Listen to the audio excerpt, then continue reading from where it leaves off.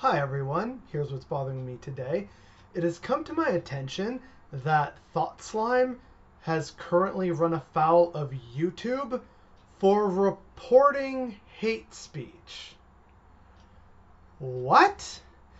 So apparently, according to Thought Slime, a few months ago he made a video about Team YouTube's woeful failure to enforce its community guidelines about harassment when Steven Crowder was basically trying to harass Carlos Maza, another leftist YouTuber, off of the platform.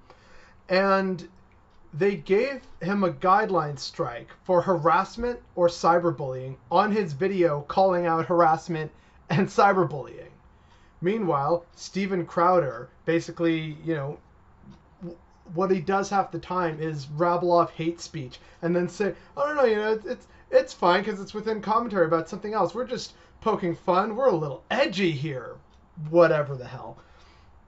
The problem is that Steven Crowder is getting away with hate speech, and when people call him out on it, he sends his little troll army to go and spam report those people, which has brought Mr. Thought Slime into this position.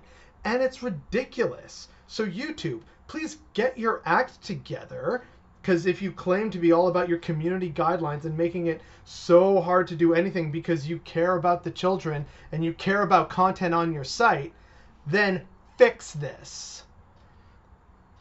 Get off of Mr. Thought Slime's back and fix this. Hashtag slime didn't do the crime. This is so ridiculous. How are you going to strike someone who's calling out bad harassment and bad behavior on your platform? He's doing your job for you.